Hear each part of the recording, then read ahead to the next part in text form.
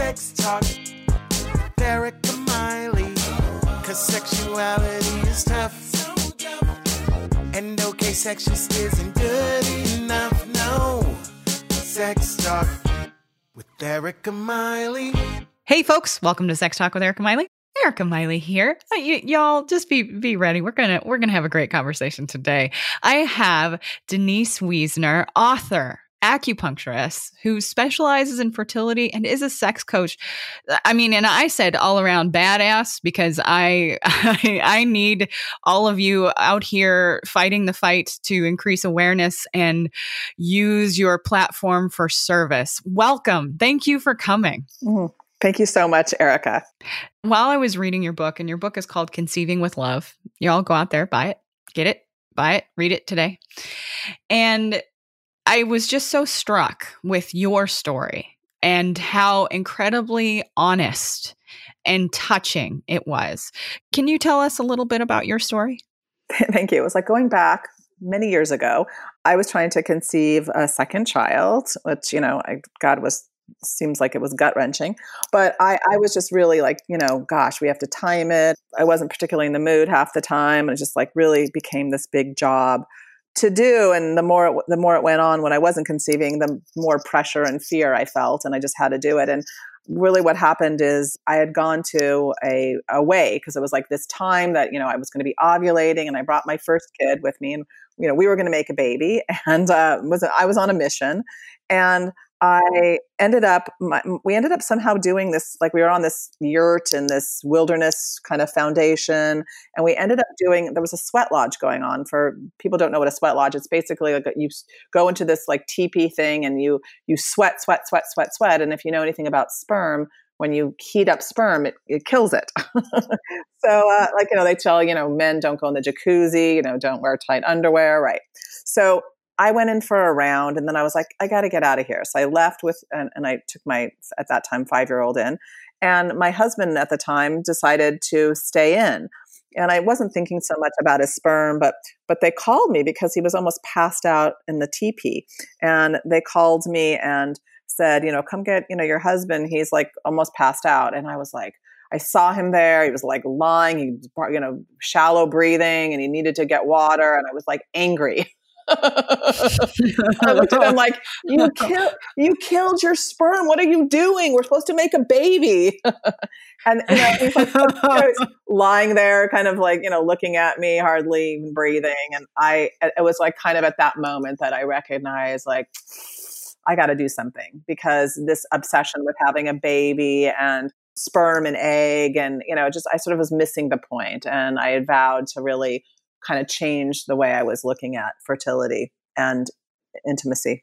Thank you for being honest about that obsessive thought. Like, I just think that this is something for those of us who have been in the position to try to make a child and trying to go down the hole of timing.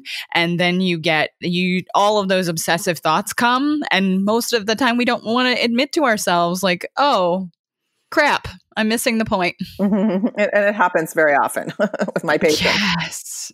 I imagine so. In your book, you did a beautiful job of connecting biology, gave an entire kind of anatomy biology lesson. But you framed it in such a way to kind of help us understand why it's so important for us to know our bodies and why. And why do you think that that's important in the face of sex education in the US today? It's funny. I have 2 kids, and my kid, is finishing high school, the youngest. And at this point, I was really curious, and I said to him, like, hey, tell me what you learned in sex ed. So he brought home 2 brochures and he threw them on the table. And one was like how not to get a sexually transmitted infection. And one was like, do you want to be pregnant in high school? These were the 2 brochures he learned about sexuality, And here his mom is writing about, sexuality and fertility and the beautiful, nature of what it is to, make love. And I thought that's so sad, that we are taught all about fear around sexuality and not about the really deep connection and the profound nature of it. So where do we learn this if no one's talking about it? You're 293 pages deep, and your kid comes home with brochures. Yeah, and it's like so taboo. It's so taboo to talk about sexuality in our culture. Still, you would think it wouldn't be, but I mean, it is. And when people are having issues, they don't know where to go with them. Mm-hmm. Absolutely. What I often see with many of my clients, people in my life, I mean, there are many people in my life who are used to my big mouth, but often it is not the case that they are comfortable even broaching the conversation for fear of some sort of reprisal or judgment in some way. So the level of fear that we've kind of already like put on the table is so important. So one of the things you talked about in your book was how to kind of come back to the point of trying to have a child and how important ritual creation is in that, maybe with your partner. Can you talk a little bit about that and why it's important to the process of fertility? Yeah. I mean, I see a lot where, like, we've talked about it, making a baby becomes a job. And I believe that when we really boil it down, making love, making a baby is one of the most intimate things you can do with your partner. I mean, it's incredible, right? Every time I go to like an IVF transfer, an in vitro, I actually go and do acupuncture before and after. And I see like this embryo, this picture of this embryo, I think, wow, that's amazing. Even though it was made in a petri dish, like it's amazing. It's made from the love of the essence of two people. So we forget that. We forget that it's like love. And in Chinese medicine, we talk about this idea of the heart energies connected with the reproductive energies. And those two energies together is what kind of makes a baby. Yeah. It's not just, having sex. So the idea of putting ritual back in is sort of creating this sacred space for making love with your partner, for, intimacy. So it's not like a job. It's an intimate ritual. So rituals for me can be really simple, right? Like lighting candles or putting on music or dimming the lights. It's just creating sacred space around making love. Yes. I think there's so often we get wrapped up in what's on our phone. What we get wrapped up in, maybe what has been happening at work all day. We get wrapped up in the pace of our life rather than turning towards our partner. And I've definitely encountered couples, and I'm fairly certain I was guilty of this too when we were trying to get pregnant with my munchkin. That I just was like, oh, it's time. Let's go. And what kind of context is that? I've talked to couples a lot about this, because what ends up happening, what people don't talk about is, men feel the pressure too. And oftentimes when women are like, okay, I'm ovulating, we have to have sex now, this sort of idea that they have to perform on demand. A lot of men don't get erections, and a lot of women are frustrated because this doesn't happen. Or they only want to have sex. Women only want to have sex when they're ovulating, but like no other time during the month. So it's like, the men are like, they know that the woman's ovulating. Again, it's pressure. And so part of my job is really talking about how to be intimate the whole month and how to, really create ritual the whole month. So it's not this big like ovulation moment, and how to talk about how to have a conversation about how to approach how we want to have, relations during the fertile window. I had this funny story where this woman was putting it onto her husband's calendar, like sexy time, and he'd have to accept or decline. And the man was like, knew what that meant. Sexy time meant the woman was ovulating, right?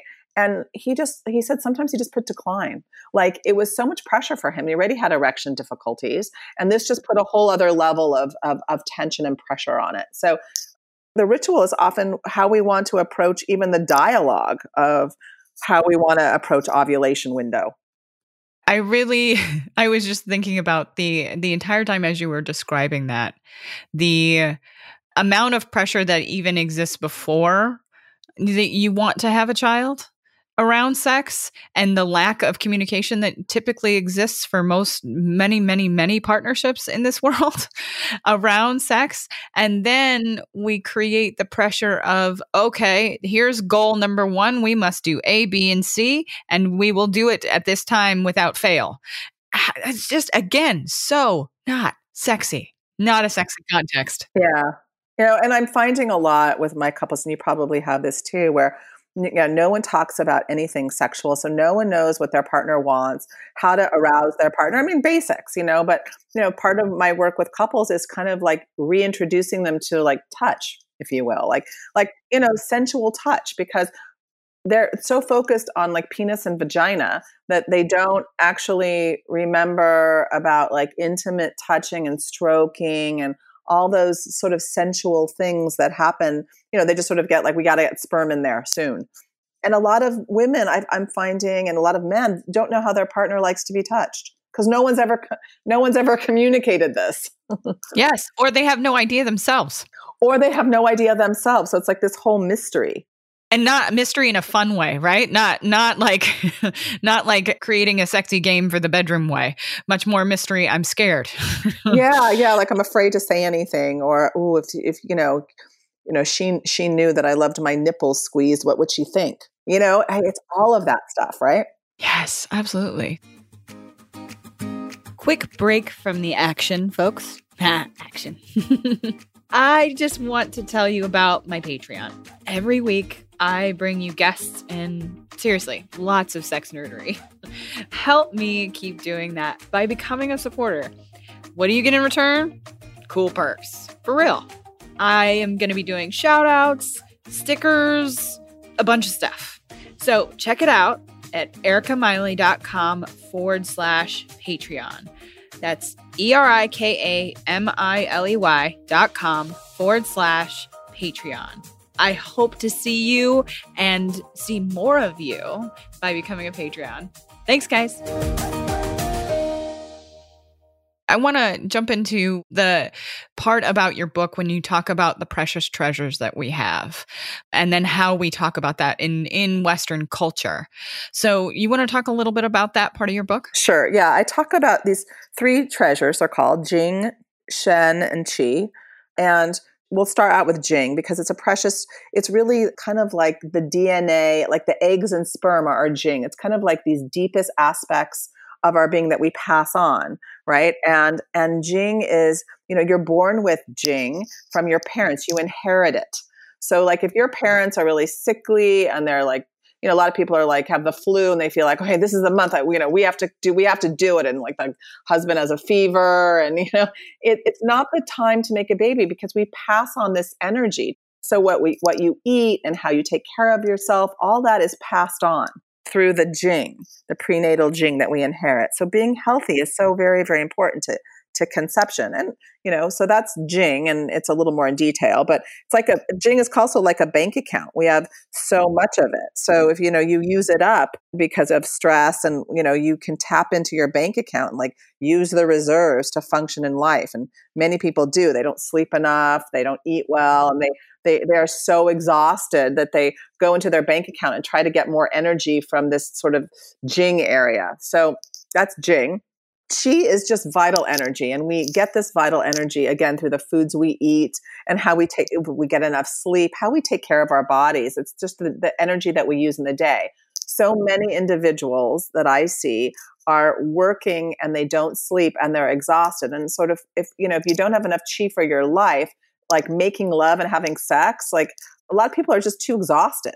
Right? By the end of the day, most of us out here are like, okay, I just want to zone on Netflix because of that exhaustion. That level of cortisol that runs through all of us is significant throughout the entire day. And then by the end of it, we're just like, no, I can't right, I'm really, muster anymore. Very, very common to have people really, really tired. And then they just, it's like hard to be, feeling sexy if you're exhausted and just really want to sleep, So that's your Qi, and we do that also. We get that Qi by again how we sleep and how we nourish ourselves. If we have good quality foods, and and it's also the digestion, like how we digest foods. Like so many people have digestive issues; they don't really process, and extract the vitamins out of the foods they eat. So that's really important too. So that's the qi, and in simplified terms. And the shen is kind of like the love and the heart space.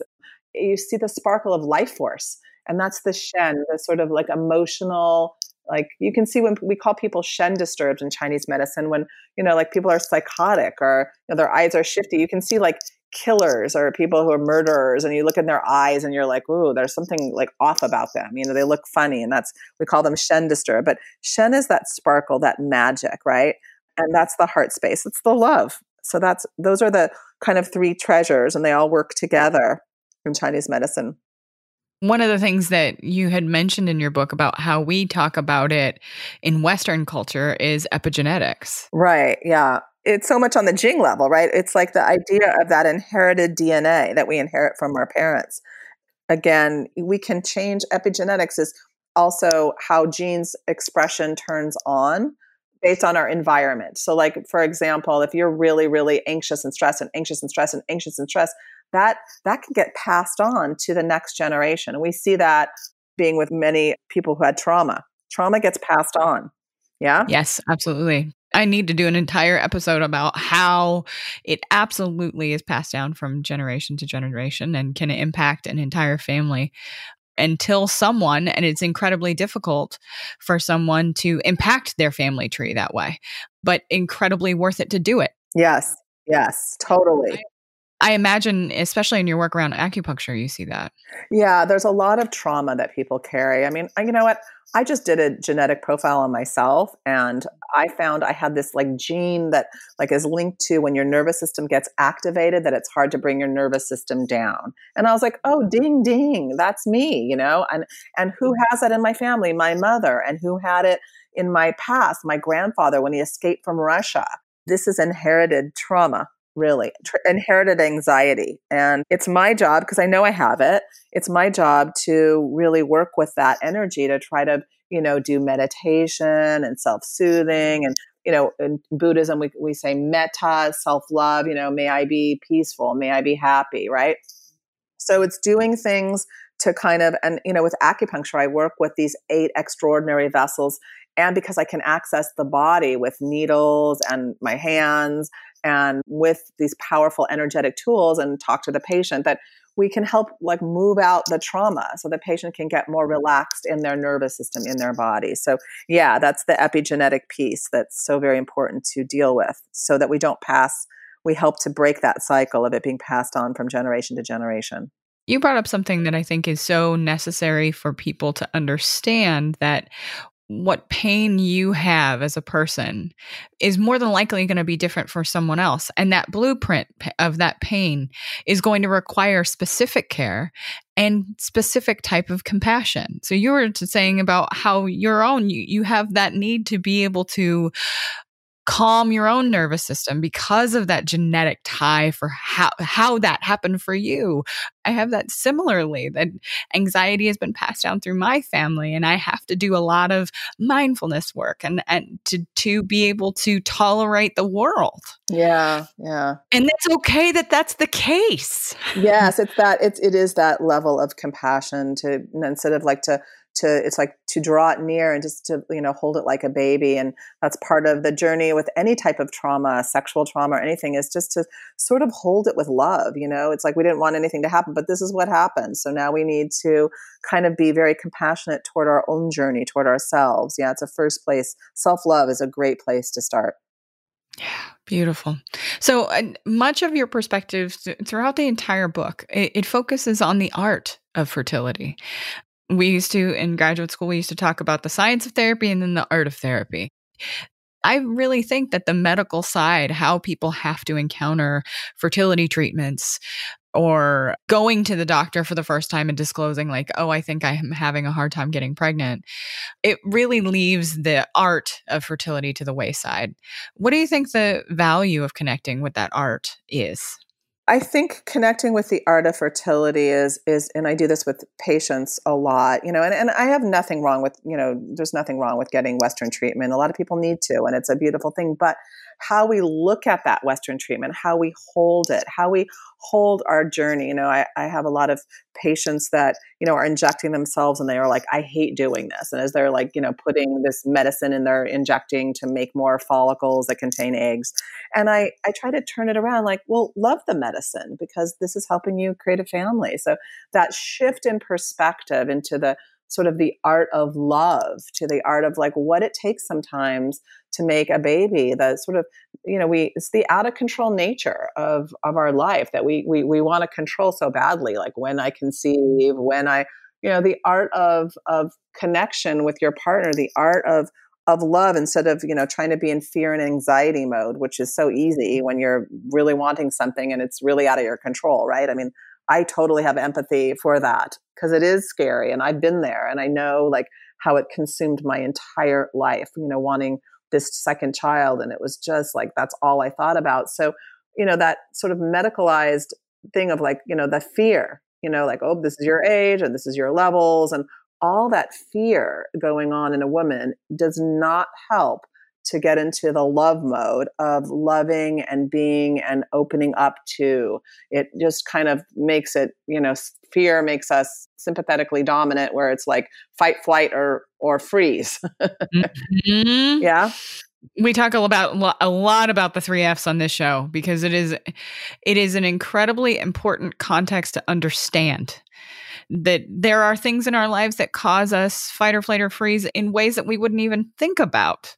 So like the needle example you gave. So are you going to approach this process with terror, or can you approach the process with a different frame, with compassion, with love, with slowing yourself down so that you can be kind to yourself and your partner as you go through it? Right. And it's like, it's really creating, sometimes if you're going through reproductive medicine, it's trying to be intimate with your partner too. It's like including them. Many men feel, if we're talking about men and women, because I also work with same-sex couples and single women freezing their eggs, but we're just talking about male-female at this point, or even female-female. It's like this idea of how can we change the intimacy structure? How can we make this a team? Many men don't understand what their partners are going through, and it's like, don't know how to help, and men want to fix things, and it's this sharing on a very intimate level of we're a partnership, any sex identification. We want to make this baby together. And how do we really support each other and get intimate and, do it from a place of love, no matter how it looks.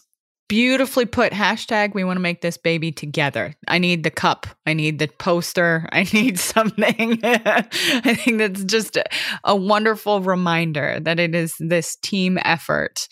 It's difficult. It can be done alone, but it is difficult to be alone. And so being able to connect with that partner in a way that you can feel their love and they can feel yours. I so appreciate you being here. How do folks find you in the world? Go to my website, which is DENISEWIES as in Sam, NER, DeniseWiesner.com. And there's a lot of information on my sex coaching and fertility coaching that I do for people all over the world. And also podcasts are there and information. And you can also see me on Instagram at Denise Wiesner, LAC.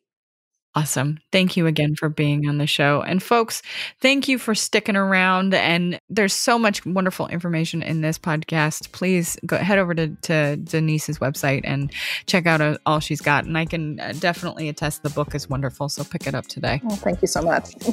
Of course. And everybody, we hope you have a wonderful week. We will see you next time. Thanks for listening, folks. Please rate and review on iTunes. It helps this podcast get found. If you leave a 5-star review, let me know about it on any social media, and I'll shout you out on the podcast. You can find my website at ericamiley.com. You can find me on Facebook, the Gram, and Twitter. See y'all next time.